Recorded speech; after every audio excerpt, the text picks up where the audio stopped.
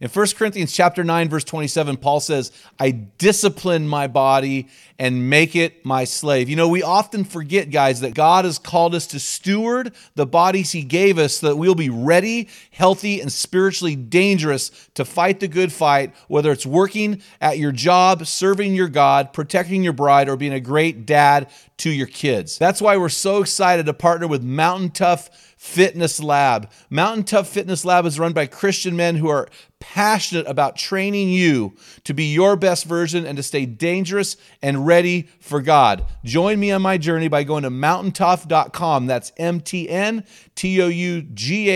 and getting your free 6-week trial when you type in the code ARENA30. You won't be disappointed.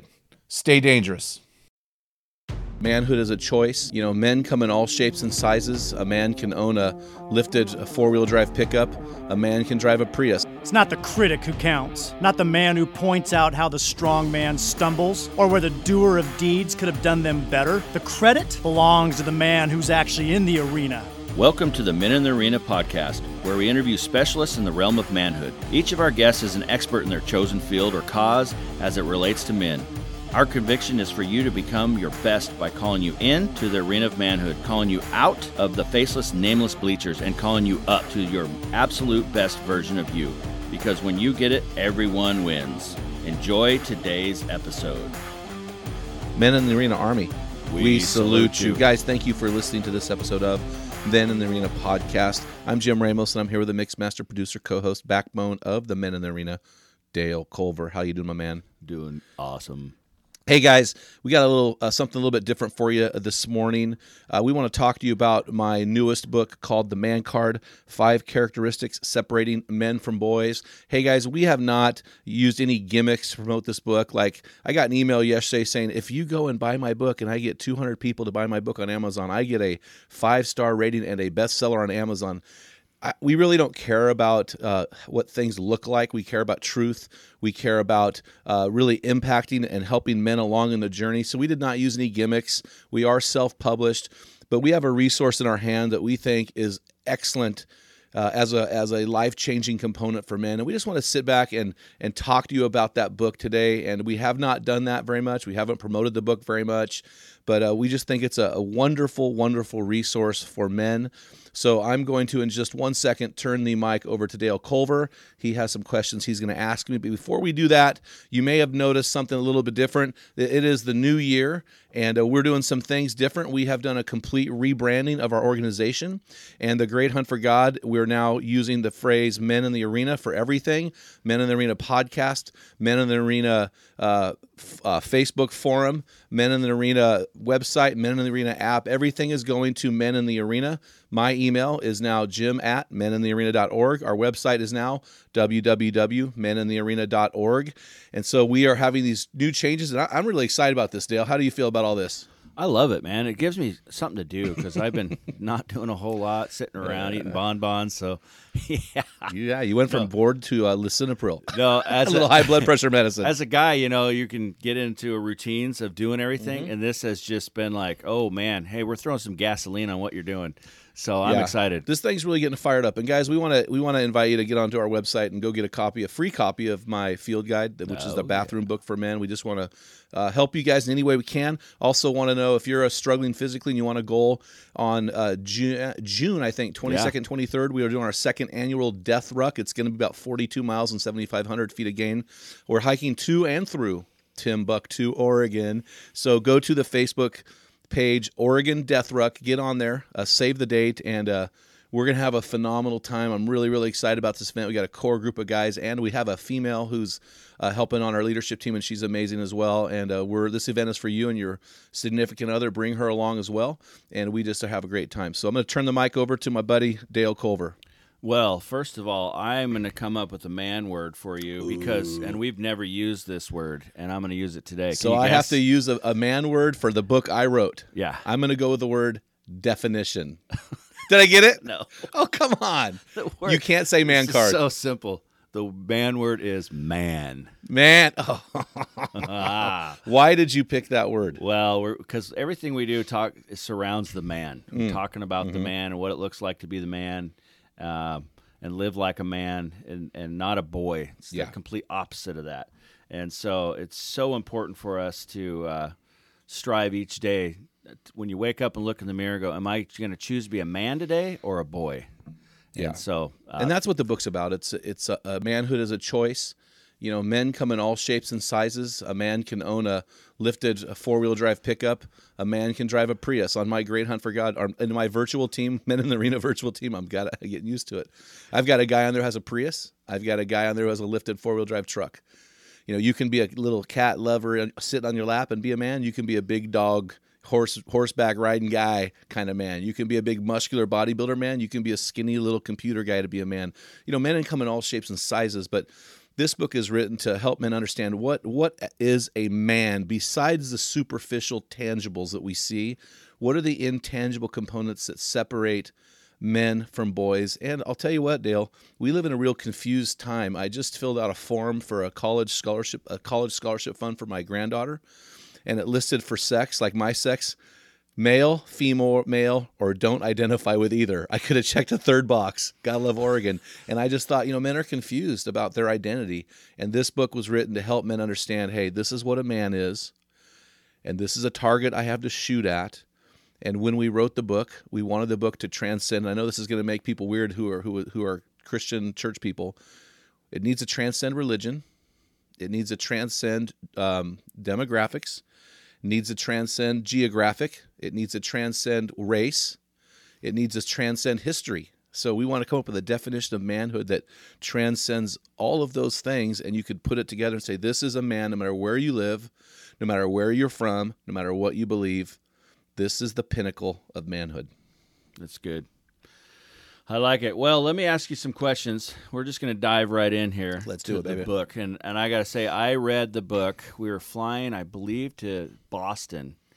And once we left Seattle, I started reading the book. And I had over half of it read by the time, and I watched the movie, by the time we landed in Boston. And then we went back a week or so later, and I finished the book in the same flight. Well, and that's the beauty of the book, is that I've written the book, and I write all of my stuff for men who typically don't read. Barnes & Noble typically don't read. Barnes & Noble did a study, and they found that 70% of their book buyers were women. So men read, but they read their how to fix my gun manual. They read, how to start my motorboat, my boat engine, or they read about how to have the perfect golf swing. They read about things they're passionate about, but most guys don't just pick up a book and read it. And so this and every book I've written is for guys who don't read books. And so this book is 50,000 words. So it's as big as any 250-page book you would buy. But what we've done is we've put it into a smaller size book with smaller fonts so it doesn't intimidate the guys. And it's laced with story after story, so guys are engaged in the book itself. So it's not a bunch of theological, intellectual terms that a lot of these Christian books are today. They're these overeducated intellectuals who have no idea about how to live in the real world. And so guys don't get engaged with that book. This book is from a real guy who does real life in real time, and it's written for that guy who's out on the construction site, who's pouring a cement slab, who's putting the electrical circuits and wiring in a house. It's written for that guy who doesn't have a lot of time. It's written for the guy in the bubble who's saying, I don't have a lot of time, but I want to sit down and read a book that has a high punch, high impact in my life. Or that business dude that's on a plane, you can throw this in real easy in your computer bag and power through that sucker and get some great nuggets. Well, I have one of my friends, he said, hey, this is the perfect size. I'm going to throw it in my backpack and take it on my wilderness elk hunt in Colorado this year. And because it's a smaller book, it's not real thick, but the font is small, so it has all of the impact of a big book with a smaller font. But not to scare those who need reading glasses, you'll still be able to see the font. Yeah, that's the only problem. If you're an over 40 guy and you have your reading glasses, you're going to need to bring them on this deal because the font is fairly small. Yeah. All right, so why the book? Why did you decide to write the Man Card? Yeah, I'll tell you, bro, you and I know after 25 years of working with high school students and middle school students and their parents and being in church life and coming from a family that does not attend church, I've just realized that men are so confused about what a man is. Especially, we're living in a world now, Dale, where 40% of children are born out of wedlock. We're living in a world where I think that it's now 57% of first marriages end in divorce, 64% of second marriages end in divorce, 73% of third marriages end in divorce. And here's the other thing. We live in an egalitarian society. So since the Industrial Revolution, so since around the 1950s, we've seen this movement away from rural agricultural life and into urbanization and cities. And so because of that, it's brought the women into the workforce. I'm a big fan of women's rights. I'm an egalitarian type of guy. I'm a fan of, hey, women, do what you're called to do. I'm very, very, very pro-woman. My wife is a strong woman. I'm a big fan of strong women. I think weak women, women who spread their legs just to get love, these women are hurting our country, and they're hurting men. The West was won in the 1800s by strong women who tamed the men. It's called the Victorian Age. So I'm all about that. But with women joining the workforce, now women and men work side by side, and their salaries are very equal. It's getting better for the women. And what has happened is now men who find their identity in their work, they don't have a way to identify with their manliness now. And so this is an issue. In the Bible, in Genesis, God made Adam. I just read this week. God made Adam in the wilderness, and he put him in the garden, right? And before the fall, before he even created Eve, God told Adam, I want you to cultivate the land. In other words, I want you to work. I want you to do something. In fact, God himself gave us an example when he created the universe. On the seventh day, it says, and God rested from his work. Well, when you read that Genesis account, God never tells Eve to cultivate the land or to work, but he tells Adam this. And so Adam, as the first and original pre-fall man, this is theologically important, is called and commissioned to work. In other words, men, we're wired for work. We identify with work. For guys, if we don't have work, we don't have a purpose. A lot of men statistically die after retirement because they lose purpose. Their purpose is found in their work. We live in a culture now that has put women and men on the same playing field as far as careers go. So now a man comes home and now he's equally sharing loads with his wife. He's doing the cooking, he's cleaning, he's helping his wife. They split incomes. You and your wife are the same way. You guys are pretty similar in income. Shanna's bringing in a substantial income now.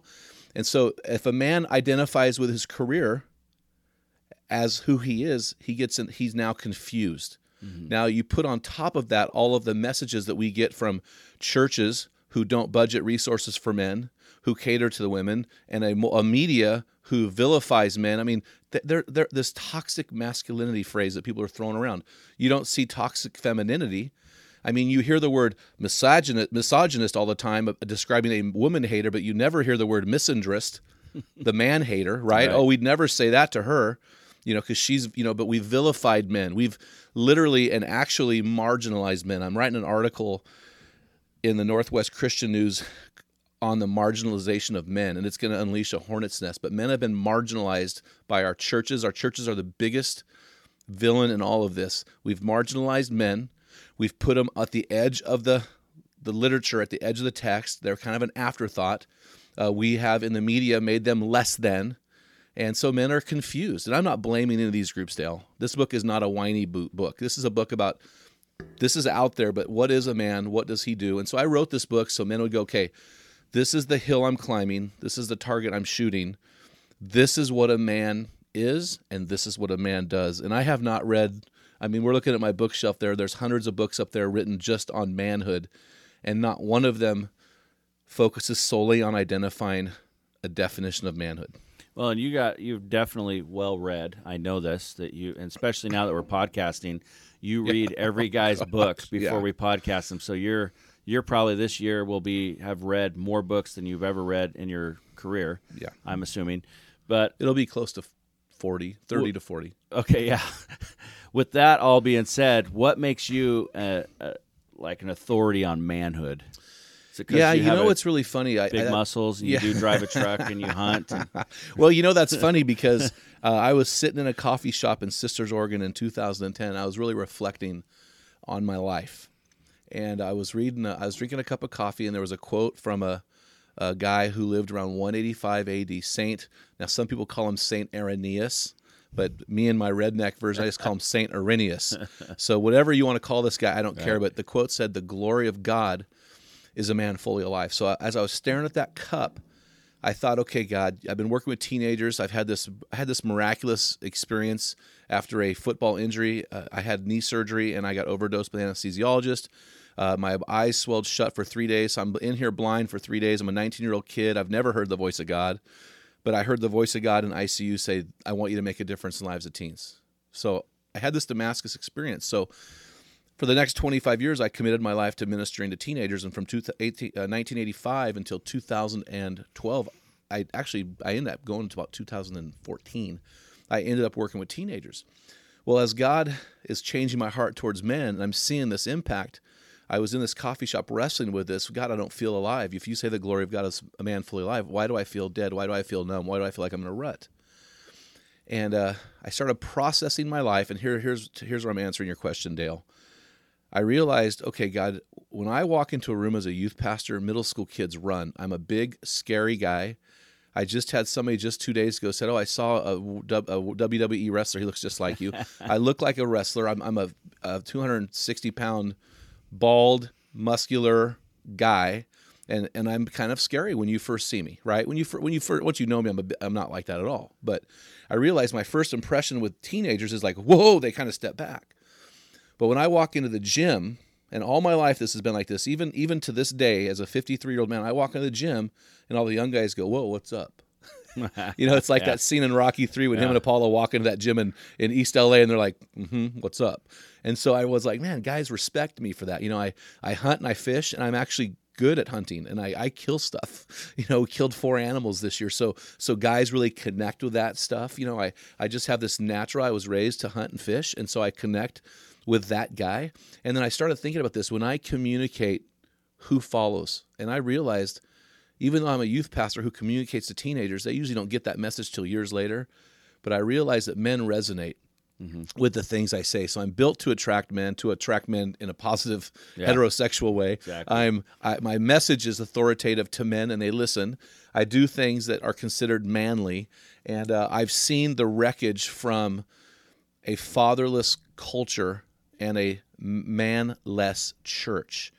And so I've read hundreds of books on manhood. So if you were to take all that I've studied, I probably have a PhD in manhood. And since nobody else is studying manhood, I can claim that. And so I thought, okay, God, let's do it. I will step out in faith and do this thing. So when people question or say, what is your authority? I go, well, I've got more authority than any man out there working with men. And I may not have the PhD behind it or the ... or whatever it is, but I don't care about that stuff. And the men that we're trying to reach don't care about that stuff. And if you're a city slicker man that needs some kind of initial behind my name, then you're not the guy I'm after. I'm not targeting that guy. Right. There are plenty of great guys doing great things with men in cities all around America. Our target is guys that are similar to me. They're out there getting it done in the real world. And I feel like we are authorities that way because we know how to interact with the real man better than most pastors who sit in an office all day long and never see the real world until Sunday morning, which is not the real world. That's just the pastoral face. That's just the people. Your construction guy stops dropping the F-bombs and puts on the happy face and a nice shirt and goes to church. Right. So that's where we have our authority. Right. Well, besides Jesus. And I was asked that one time on an airplane ride where a lady looked over at me and her broken Russian accent said, "What makes you an authority on men? Yeah. How come you can talk about this stuff? What do you know that other people don't know?" And it's like, well, we work with men, and you've done some psychology stuff in college as well, haven't you? Yeah, but that didn't transfer over. I'll tell you what, one of the greatest things that we've done that makes us an expert on manhood is we have had to date 205 podcast episodes, and probably 75 or 80 of those have been with world-class men who have written books or have done great things regarding manhood. And we have sat at the feet of these guys, and nobody else out there has done that. There are a lot of guys out there right now doing some cool things for men, but as far as having a podcast that interviews these world-class Christian men, we're the only one that's really interviewing world-class Christian authors. Most guys don't do that. They're interviewing guys and having a conversation like we're having, but we're actually diving into their research and interviewing about their research, and I think that makes us an expert. Yeah, it's like we're going to a conference every week. Every week. Yeah, we've got a guy on in about another half an hour, and he's written 2 books, and he's started orphanages, and he started a national prisons ministry, and these are the guys that we have on our podcast, and these are just our everyday guy. Right. Well, hey, let's just dive in here. In Chapter 1, you talk about man law violations. And I know there's some joking around and things like that. We talk about, you're not supposed to send emojis or memes and things like that. Which I do that, using the middle finger emoji to you. Last night I didn't send you any, did I? And it's funny, if you send a heart emoji, like, no, it's not a heart emoji. It's something like that, though, or a tongue emoji or something. It looks like a uterus. Oh. So we had a guy send some kind of emoji for a hamburger, and we thought he wanted to order a uterus hamburger. So pretty funny. That's funny. In the book, in chapter 1, you talk about a bunch of man law violations. Yeah. And they're pretty funny. And so now every time I go in the restroom and there's the urinals lined up, and I had this happen to me recently. Oh, dude. Some dude walked right next to me, and I'm like, seriously, bro, there are empties all around me, and you stand next to me. What is wrong with you?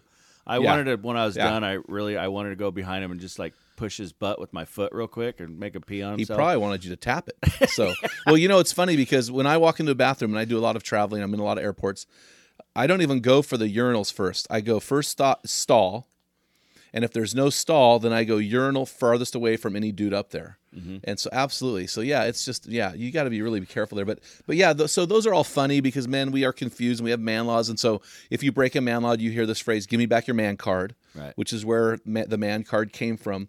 But, really, there are some myths out there about manhood that I think we need to really identify. And one of those myths is, hey, first of all, manhood is not your job or title. So your career, your financial portfolio does not make you a man. I know millionaires who are children. Just because, in baseball, with pitchers now, they go by a mathematic equations. They can go your height, your stride, your arm length. They can tell your maximum output as a pitcher. So if you're a short, stocky pitcher, you're not going to make it to Major League Baseball, generally speaking, because you don't have your mathematic equation will only get you so far. So if I'm a 6'5", lanky, southpaw from Louisiana or Texas, and I've got this mathematic equation, I can be a 20-year-old multi-millionaire. Does that make me a man? Mm-hmm. No. And here's the other thing: Jesus had no place to lay his head. And he was the ultimate man. Our friend Jeff Voth calls him the ultimate alpha. He's the ultimate alpha and omega. So the other thing is social status, portfolio, those things don't make you a man, but your talents and abilities don't make you a man. Just because you can kill an animal, just because you can fix something, that does not make you a man. A man is not your abilities or your talents. And another thing, a man is not about your biology. Just because you can stand up and write your name in the snow, right? Just because you have, pubic hair down there, that, you're not magically a man. In Oregon, it's funny because you have to take a hunter safety course, but once you're 18, you can just walk into any store and buy a hunting license. So apparently at 18, you're no longer a dumbass who can kill somebody. You're now mature enough to go shoot something without taking a hunter safety course. So, right. I remember being 18. Yeah, it wasn't good. The stupid year start at 18. And so, you can go to war at 21. You can drink a beer at 21 legally. You can buy handguns in Oregon at 21, but that does not make you a man. The chronological age does not make you a man. I know 80-year-old children. And so there's this concept that I'm a man. No, you're a male masquerading in a man's body. And so we need to be really careful with that. And so we have a lot of guys who think that's the case. So chronological age does not make you a man. Biology does not make you a man. When it comes down to it, Dale, and the premise of this book is very simple. It's this: a man is as a man does. That is the premise of the book. Right. Well, we had a guest on one time that he thought that he needed to be able to break a beer bottle and eat the glass, and that's, somehow he had this vision of this is what people think a man is. You do climb into that jacked up pickup truck. You have all the guns and you whack stuff, and so you're saying that is not the case. So no, and having sex with a lot of women, right? How does cheating on your wife that you've never married make you a man? Mm-hmm. I would argue it makes you less of a man. I had a guy tell me, well, I've been single with 40 to 50-year-old guy, a lot of problems with drugs and alcohol, and he said, hey man, I've had sex with 200 women. I said, I've had sex with one woman 2,000 times. So who's got the PhD in sex, biatch? I mean, it's like I hate to use that, but it's like, you think your man, he's been 200 women, half of them were drunk. half of them, most of them were probably to satisfy you. I've been with one woman 2,000 times, and baby, it's all about her. I've got a PhD in her body and making love to her and having intimate experiences with her. And so, hey, Dale, if it's all right with you, man, I'd like to get into our sponsorship for this podcast. Is that all right with you if I jump into that? I'll let you do it this time. Oh, thank you, man. I really appreciate it. Go for it. Hey, the Men in the Arena podcast is a 501c3 nonprofit organization with a mission to help men become their best version and change their world. Hey, guys, the war to change your world is epic. Every battle counts, and every man in the arena matters. Our closed Facebook forum called The Men in the Arena is another great dialogue about manhood with men from literally all around the world. There, we have respectful debate and lively discussion on every topic of manhood imaginable. Hey, and because we are passionate to see men get out of the bleachers and into the arena, I want to offer something that most people won't offer.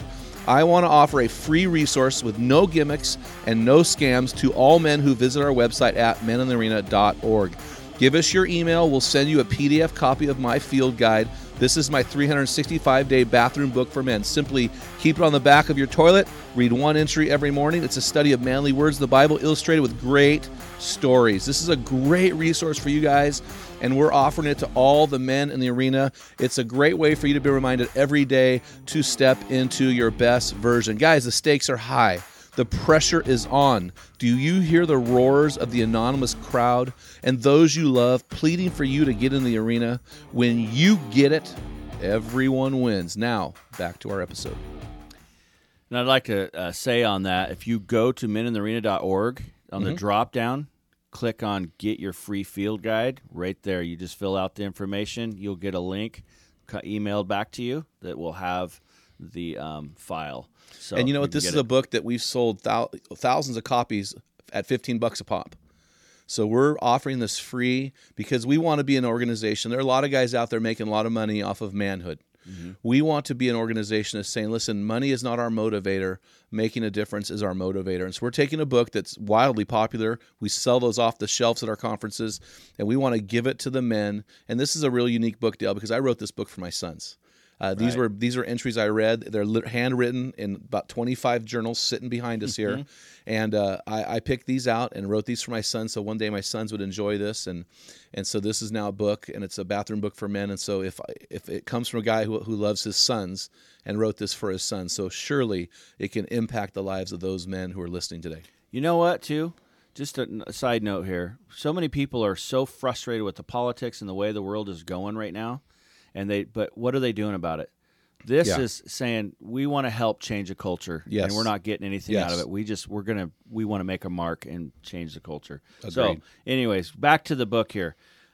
In your chapter 2 here, it's aim small, miss small. Now, when I read this, I'm thinking, we have Noah. He's 5, and he aims wide and misses wide. Put the lid up. and that's exactly what I thought of when I read this chapter. I'm like, bro, seriously, every time I go in there after him, I'm like, get in here. You need to mop the bathroom. Spray and pray.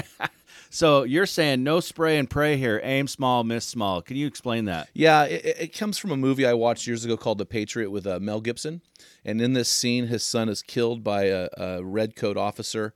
And he and his youngest sons take their guns and they run into the burning house. Mel Gibson grabs. He plays the actor. His character is Benjamin Miller, I think. Anyway, he takes all the guns and ammo. They run head this squad of redcoats off. They get on a knoll. He hands his kids their guns. They're little guys. They're 8 and 10 years old. And he says, "Boys, aim small, miss small." So the concept is, if you're a hunter or if you're some kind of shooter of any kind, or if you like just to pee regularly standing up, don't aim at the toilet bowl. Aim at the little teeny hole down there at the bottom. So aim small. If you're gonna shoot an animal, aim at a patch of fur that's just ruffled just a little bit. Don't aim at the whole animal. Or if you're a military guy, aim at a button. Don't aim at the man. And so aim small and miss small. And so that chapter was really the segue into the body of our book, which is this definition of manhood. So instead of spraying wide and just hoping we hit manhood somehow, this is saying, okay, guys, this is a succinct definition of a man. It's a definition that crosses religion, demographics, history. It transcends all of these things. And so, guys, here is our definition. It's simple, it's complete, and it transcends all of things. So that leads me right into my next question, which I think you're going into right now, is what is that definition of manhood, and why did you come up with that? Yeah, it was an evolution. And so I'm not going to lie. There was a book out there called Raising a Modern Day Knight. And Robert Lewis wrote the book, and he's the man who's the president of the Authentic Manhood or Manhood Fraternity. And in that book, he was the first guy I've ever read or heard of that defined manhood. And his definition was: a man accepts responsibility, rejects passivity, leads courageously, and expects a bigger reward. And so he had a fourfold definition of manhood. I love the definition. However, I thought it was churchy.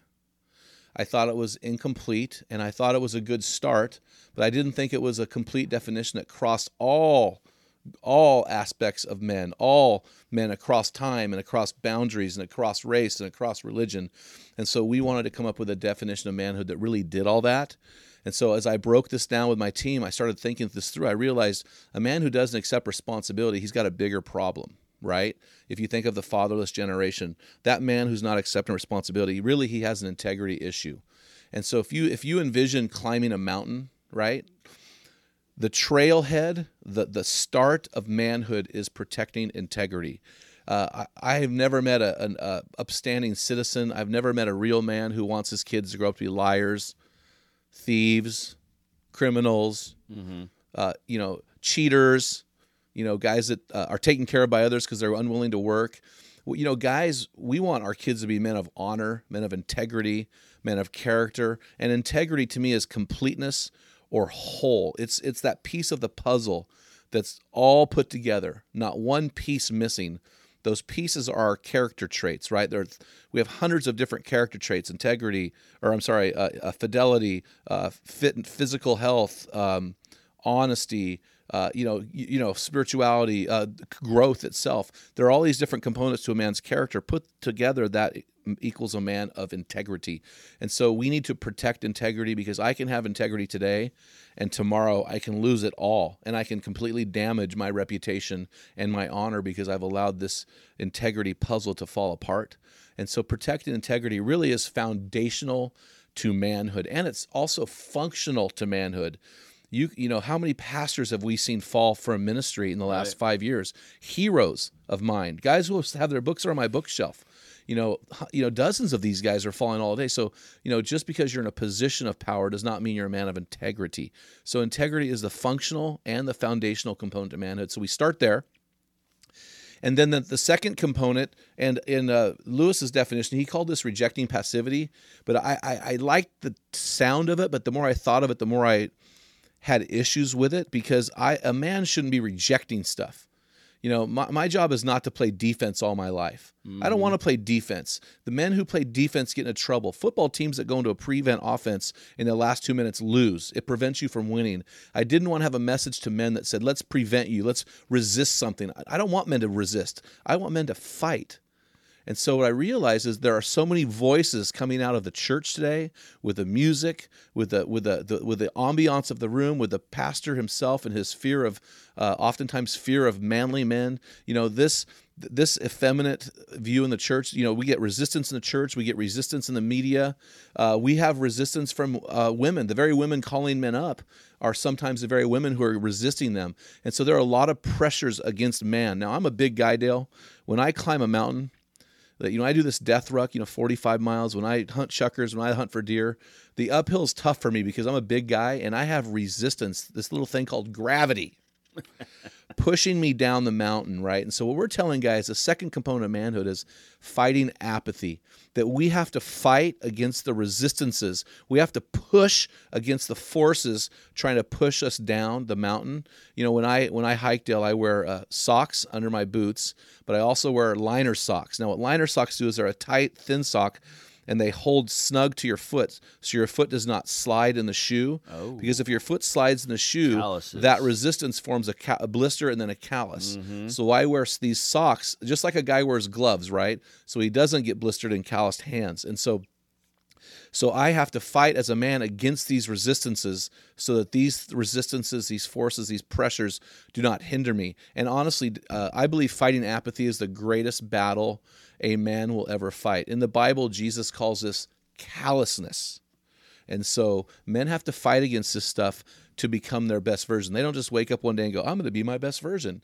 No, you got to fight like hell. Yeah. I'm being really honest. Yeah. And so that's that. So so now I've climbed this mountain, the summit of manhood, the pinnacle of manhood, the apex of manhood. This is where I get theologically very simple, is pursuing God passionately. Now, notice the progressive present verb form, pursuing, protecting, fighting. This is a daily thing for men. So the pinnacle, the apex of manhood is pursuing God passionately. And I have men tell me, well, I don't want to be a man. I want to keep doing what I'm doing. Or I don't want to. Do they literally say they don't want to be a man? I don't want to do, I want to be a man, but I don't want to give my life to God. Okay. Because I don't want to stop doing what I'm doing. I don't want to, and God will make me less of a man. I'm like, wait, hold on, buddy. Mm-hmm. God will make you more of a man.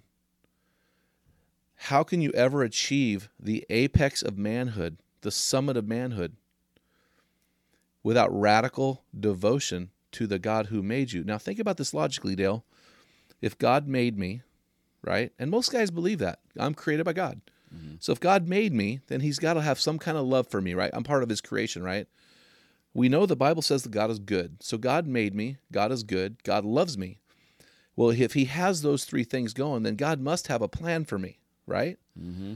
So if I believe that God has a plan for me, that God loves me, that God made me, that God is good, God also wants to have a relationship with me, right? Because he loves me. So I've got all these things working in my favor. How will I ever accomplish the mission that God has set for me without radically pursuing him? And this is where men miss the mark. They don't pursue God passionately. They may be a, quote, Christian. They may go to church. They may be listening to this podcast on the way to work. But to radically, purposefully, passionately pursue God, that is the summit of manhood. And so the backside of manhood, or the descent of manhood, is something I noticed after 25 years of ministry, that oftentimes men in the church will hand their children off to the youth pastor, or hand their children off to the children's pastor, or hand their wife off to the senior pastor. You know, and so they'll come on Sunday and expect the church to take care of their family. There are guys I know that have not changed in 25 years. Mm-hmm. And this is a problem because men are made to lead. Men are made to sacrifice. Men are made to be Jesus to their families. Men do not defer spiritual leadership. I can delegate anything except final responsibility. And when I see men, man after man after man after man, delegating their family's spiritual growth to others, it's disheartening to me. And it's the easiest thing in the world to do because there are so many resources out there. But a man leads courageously. He stands up against the waves and against the push of society. He says, I'm going to lead. I'm going to lead I've got a guy in California who's a great friend who's now trying to lead after 55 years. He's a 55-year-old man trying to lead his family, and they're pushing on him because they're like, this isn't the guy we're used to. Well, this is the best version. Right. So now I'm moving into my best version now. So, and he's navigating these waters that his family, it's shock and awe, right? But he's getting there. He's gaining headway. It's really fun to watch. And so the last thing is finishing strong. So we have the protecting integrity is the trailhead, fighting apathy is the summit, is the climb, the summit of manhood is pursuing God passionately, the descent is leading courageously, and the trail's end is simply finishing strong. And I'll be really honest with you on this one, Dale. This is maybe the one of the four aspects of manhood that I have a chip on my shoulder. Today is December 20th that we record this episode. Tomorrow is the 6th year anniversary of the day my stepdad committed suicide. And I'm staring right now at a box that on this box is written, found next to the body. This box contains the Remington Model 700 270 that he used to take his own life. And the gun came back to us a year later from the sheriff's department in that box. And I had to clean the blood and the stuff off of that gun before I sold the gun. Say it, how long ago was that again? In 2012. So this is the 6th anniversary. And that box has been in your office since. As a reminder to finish strong instead of finishing wrong. I think more of us need reminders like that. Well, yeah. And I mean, and here's the thing, man. My stepdad was an awesome dude. He was really a great guy, great dad, stepdad, fun guy to be around, treated my mom well for a very, very long time. But so now we're left with question marks. We don't understand why he did it. And I thought of myself, how many men leave this world with a question mark? Or they leave this world with an ellipsis, which is a ... Or they leave this world with a comma, or they leave this world with a semicolon or a dash. Well, I want to leave this world with an exclamation point. In John 19:30, John's the only one that records this. Jesus on the cross says, "It is finished." All the other synoptic accounts, which is Matthew, Mark, and Luke, record he cried out and then gave up his spirit. Well, John, that crying out were the words, "It is finished." And then in some Bibles, every Bible I own has an exclamation mark. Some Bibles don't have the exclamation mark because realize that the Hebrew and Greek languages didn't have punctuation. So they had to do different ways to punctuate in English. So my Bible translations always have the exclamation mark because I want to finish my life the way Jesus finished his, with a war cry and not a whimper, right? And so that's the last chapter of the book. This book ends better than it starts, and most books start great and don't end great. This book ends with an exclamation point. Man, if you're going to read anything, guys, just read the last chapter. Right. And so I want to live my life with an exclamation point. I want to live my life for that day. I want to scratch and claw and climb and get to heaven and finish the race and finish strong. And guys ask me, well, how do I do that? Well, to finish life strong is simple, and it's simply finishing every day strong, compounded over time. So our guys listening to this podcast are from 25 to 45, 50 years old with kids in the house. And I would tell those guys, when you get home from work and you're tired, it's time to get your game face on, because how you finish today is everything about how you finish your life. Right. And so a man is all about protecting integrity. This is the man card: protecting integrity, fighting apathy, pursuing God passionately, leading courageously, and finishing strong. I hope I didn't take too much time explaining that's so that. good. I wanted to explain it in a way that guys go, "Oh, I see the picture. I see the mountain. I see it." That's good. And it reminds me, my granddad, Dale Culver, he retired, but he didn't really retire. Yeah. When he retired, he was at the church more often than before doing stuff. And as a 7-year-old man, he fell off the roof and broke his back. Whoa. Well, he got back up, when he healed, and he'd be underneath the church banging concrete out of the way to put a new drain pipe in. Almost had a heart attack. Well, I had a mild heart attack. He continued, and he died in his 90s. But I have a picture of him and Grandma. Every morning they would get up and they would do a devotional, and there's a picture of them holding hands, praying together. Wow. And he finished strong. Yeah. Every day. You didn't get a chance to check out. I'm done. I'm going to coast from here. He kept serving, kept giving away his life. That is so good, man. So one of the things that really gets me is that this chapter here, or section, is protecting integrity. Yeah. And there's this fight for integrity. Yes. And one of the things that you have in here is a story about your slip disc. Yeah. Oh, that was fun. And I remember those days. I was around you then, Yeah. and it was paralyzing. Yep. Do you want to talk about that? Yeah. So, and that disc, I was working out, and I was doing some high compression type of moves. Box jumps, double unders, the jump rope, a lot of things like this, climbing a rope and jumping off the rope, 15 feet high. And so this disc in my back between my L5 and S1 vertebrae moved a millimeter back, right? And so a disc is this gel-ish object, maybe the size of a silver dollar, in between your bone, your vertebrae. And it moved a millimeter into my neural canal, and it created stenosis. Stenosis is when your neural canal is touched by something and it inflames. And so I had nerve pain from all the way radiating down my leg, my right leg, my hamstring, my calves, and I couldn't feel the right outside of my foot for about 1.5 to 2 years. And I couldn't stand up straight. I couldn't work. I couldn't sit. Anything that required my nerve bending in that leg, right? Because it's not flexible. It doesn't stretch. And so I'd have to lay flat, or if I'd go to speaking events, I'd roll into my truck, and I could stand up maybe for a little bit, or I could lay down. I just was in constant, horrible pain. And what I realized is that disc moving just a millimeter, getting out of alignment, caused tremendous damage and tremendous pain, and I couldn't even stand upright. And I realized men are the backbones of their families. And if a man is just a millimeter, just a little 1 degree out of alignment, he greatly hinders his family and their growth, because he no longer is upright. in his integrity. He no longer is complete. He no longer is in alignment. It's like the out of alignment truck going down the road. And this guy needs to do that. So I had a rough 2-year object lesson to help guys. So, to move away and move out of their secret lives of sins and to put that sin in the light and to get guys around them to help them and to find areas where they're out of alignment and fix it, whether it's financial alignment, spiritual alignment, sexual alignment, whatever it is. And it's a huge component of life, because if your integrity is out of alignment, everything else is out of alignment. You won't pursue God passionately. You won't fight apathy. You won't lead courageously, and you won't finish strong. And over time, you not being able to work out and being laid out, your influence would eventually be diminished, I'm assuming, where you would probably just gained a ton of weight. You would not be as effective as you were before. Yeah. And you're ultimately taken out of the game. Yeah, you're slowed down, you're hindered, you're carrying extra baggage. Yeah, I was completely hindered. I couldn't do anything. I definitely did not work out for a long time. And this is a physical thing used to just give an illustration for these sins or secret hidden things in our life that maybe we don't realize we're creeping down this road. Yeah.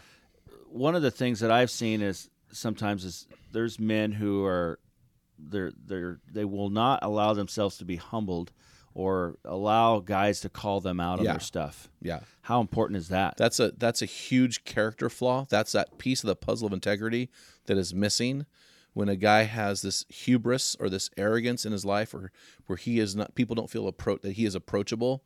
That guy will never become his best version, because we can't get up the mountain alone. This is what guys need to realize. You can't climb the mountain alone. You need to partner with other guys. You need to tether yourself with like-minded men. And so if you're going to be that guy who doesn't have any problems, who doesn't have any flaws, pastors are huge violators of this, right? The perfect pastor, my life has got it together.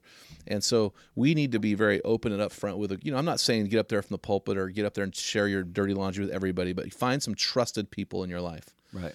That you can share everything. I mean, there are things I share most things with my wife, but there are things I don't share with my wife. She doesn't understand some of the sexual temptations, because she doesn't deal with that stuff. So I have a group of guys in my life that I air that laundry with, right? Mm-hmm. But I have people who know my dirty laundry, and they still care about me, and because they're tethered together and they climb up the mountain with me. And so I think the guy that lives isolated is a guy who's never going to walk into that best version. And when I say never, I mean it. Yeah, we all know that the wolf pack is going to pick off the weak one. We know this, but still we do it to ourselves. We try to isolate ourselves because we're afraid of what might come from that. Totally. So I'm reading ahead here, and I came to the chapter of pursuing the right trophies. Oh, yeah. And I remember seeing the illustration where you take all your trophies from high school and college, or maybe it was just high school. No participation trophies. And you flipped the table over, and they all fell down and broke. Yes. What are these trophies that you're talking about? Yeah, so here? I think men, we tend to pursue the wrong trophies. So we're made to conquer. We're made to work, right? We're made for pressure. So we thrive under these circumstances. So in our society, we live in a very affluent society during a very affluent time of life, where men can pursue a bigger house. Men can pursue a bigger car. Men can pursue bigger toys. Men can pursue leisure hobbies. I mean, I hunt, and I hunt, but I don't have to hunt, because I can go to the grocery store and buy stuff, right? So hunting for me, a lot of it is leisure. So I have this huge affluent. I have a room for my guns. I have a room for my cars. I have a room for my tools. I have a yard that I only use to look good for people who drive by who I don't even know. I don't cultivate it. I don't use it for fruit or vegetables. We live in an affluence. I have a toilet that flushes. I have running water. I have a heater in my house that heats my house without wood. I mean, we live in a very affluent society. You have 3 toilets that flush. Yes, I do. 3 toilets. You're loaded. Yeah, it's scary that you know that. Have you been creeping on me when I sleep at night? Yes, I have. But what I'm saying is, we in our society have a temptation to pursue the wrong trophy. And in Philippians chapter 3, verses 12 through 14, Paul says, "Forgetting what is behind me, I press on." And that word "press on" It's one Greek word, and it's the Greek word dioko, D-I-O-K-O, and it's a hunting word. It's also a track and field word that means I pursue, I chase after. And so our original organizational name was the Great Hunt for God. And when we talk about pursuing the right trophies, it's saying we need to pursue God. We need to chase God. We need to, I don't want to sound sacrilegious, but hunt after God and pursue him. He's not a squishy God. He's not a wimpy God. He's not a passive God. He's not a pansy God. He is the God of the universe. And he says in Jeremiah 29:13, if you seek me with all of your heart, I will let you find me. And a lot of people don't find God. Christian people don't find God because they don't pursue him the way they should. Yes, he's all around. I get that. Yes, he's omnipresent. Yes, he's there. And yes, he's always speaking to us. I get it. I agree with that. But the problem with many men today is they don't pursue God like they pursue that career or the next level in their portfolio or that hobby or that next great golf club in their golf club set or that next gun for their gun safe or that next, whatever it is. God needs to be the ultimate trophy that we pursue. Right. That's so good. And I know guys that they'll go on YouTube when they get excited about something. They watch every single video on the topic. They know it front and back and sideways. They spend hours and hours researching it, and they know it. And they will regurgitate the information they get. And I'm going, dude, how do you have that much time? But if you put that same amount of energy into pursuing God, it's amazing what would happen. All right, here's my last one for you that really stuck out to me is your chapter on tip of the spear and leading by example. Yeah. Talk to me about that. Well, I mean, we can say what we want as men, but we have to live. There's a saying, you preach the gospel all the times, and if necessary, use words. And they credit that to Francis Assisi, but the bottom line is the speech they pulled it from. We don't even know if he said it. He really didn't actually say that exact thing. We don't know who said it. We think it's made up.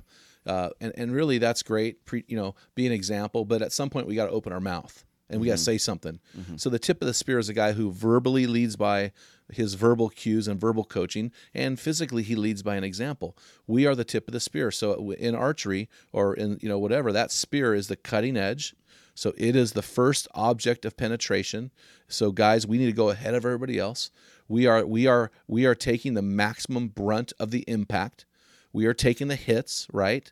When you get oftentimes when I shot my elk, my broadhead is just destroyed, right? Because it's cutting through bone. And so it is the tip. It is the first point of contact. It is the cutting edge. It is the thing that takes the brunt of it all. And as men, we get out in front of our families and say, follow me as I follow Christ. And so we are, whether we like it or not, whether we defer leadership or not, we are the tip of the spear. Right.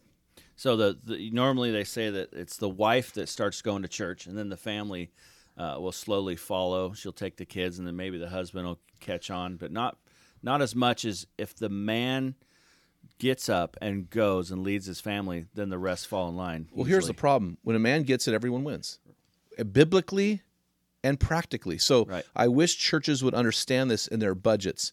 If you reach a man, Baptist Press came out with a survey, if you reach a man, there's a 93% chance. People quote many statistics. I found the statistic. Baptist Press, 93% chance if he comes to Christ, the family will follow. With a woman, when she comes to Christ, there's a 17% chance. Why is that? Well, because the men are stubborn. Biblically, in the New Testament, we see over and over again, Cornelius got saved in his family. The jailer got saved in his whole household. This guy got saved in his whole household. Over and over in Scripture, we see when a man gets saved, everyone wins. Mm-hmm. Why we don't get this in the church, why we dump our resources and completely divert them from the very men who are providing them is beyond me. Mm-hmm. But that's what I'm talking about. When a man gets it, everyone wins. Man, when you get it, everyone wins. So you need to get it. That's so good. Hey, so guys, we got to do we're doing something new this year. We're calling it our boots on the ground moment. And so this is a kind of a now what moment. We want to get our boots on the ground. We want to get in the arena floor. We want to get out of the bleachers and jump on the wet battle sand. And so every week what I'm going to do is I'm going to give you an assignment, and it's just our boots on the ground moment. And this one is really, really simple, guys. I don't do this very often. We are not motivated by money, but I'm going to ask you to do me a favor here, or do me a solid. I want you to go to Amazon, and if you type in The Man Card, Jim Ramos, the book will pop up. I think on Amazon it's listed for $15. I want you to go grab at least one copy of this book, buy it, get a couple copies for those guys in your life that you care about, your guys you're locked arm with, you're tethered with, maybe your sons. Get several of these copies, get these into the hands of people, and I want you to go write a review on Amazon about the book. No gimmicks. We don't care about a 5-star rating. We don't care about being a bestseller on Amazon. But I want you to pick up this book, not because I need you to pick up this book. We are a donor-supported ministry. I do not own this book. The Men in the Arena, as an organization, owns this book. But I want you to pick up this book because I think this book will give you a roadmap to your best version. I want you to pick up this book for you and not for me. This is a book that will help you in your journey to manhood. So if you would pick that up, I think you'll really be blessed. I think it's really going to help you. So guys, you've been listening to this episode of the Men in the Arena podcast. We have an amazing resources to help you in your journey towards your best version. If you haven't done so yet, go and download our free Men in the Arena app. It has tons of resources to come alongside you in your journey to manliness. If you haven't done so already, subscribe to the Men in the Arena podcast. And if you haven't done so already, join the Men in the Arena closed Facebook forum for men where we have daily dialogue and heated discussion about what a man is. So guys, join us in building an army of men in the arena who are becoming their best version and changing their world, because you know it, I know it, Dale knows it. When a man gets it, everyone wins. Until next time, feel the wet sand on the arena floor, hear the deafening roar of the crowd, taste the sweetness of victory, smell the stench of battle, get in the game, get dirty, grind it out, be a man. This is Dale Culver, and you've been listening to the Men in the Arena podcast. If you hunger to be your best version, then join thousands of men from around the world on our closed Men in the Arena forum on Facebook. This is the best place to have open discussions around the topic of manhood. In our passion to help all arena men, we're offering an excellent free resource when you visit our homepage at meninthearena.org. Simply give us your email, and we'll send you a free PDF version of Jim's book for men called The Field Guide, a bathroom book for men. It's a daily study of manly words in the Bible explained with great stories. Thank you for listening to this episode of the Men in the Arena podcast. This is Dale Culver signing off. Until next time, thank you for joining Men in the Arena from around the world who are becoming their best version. And remember, when a man gets it, everyone wins.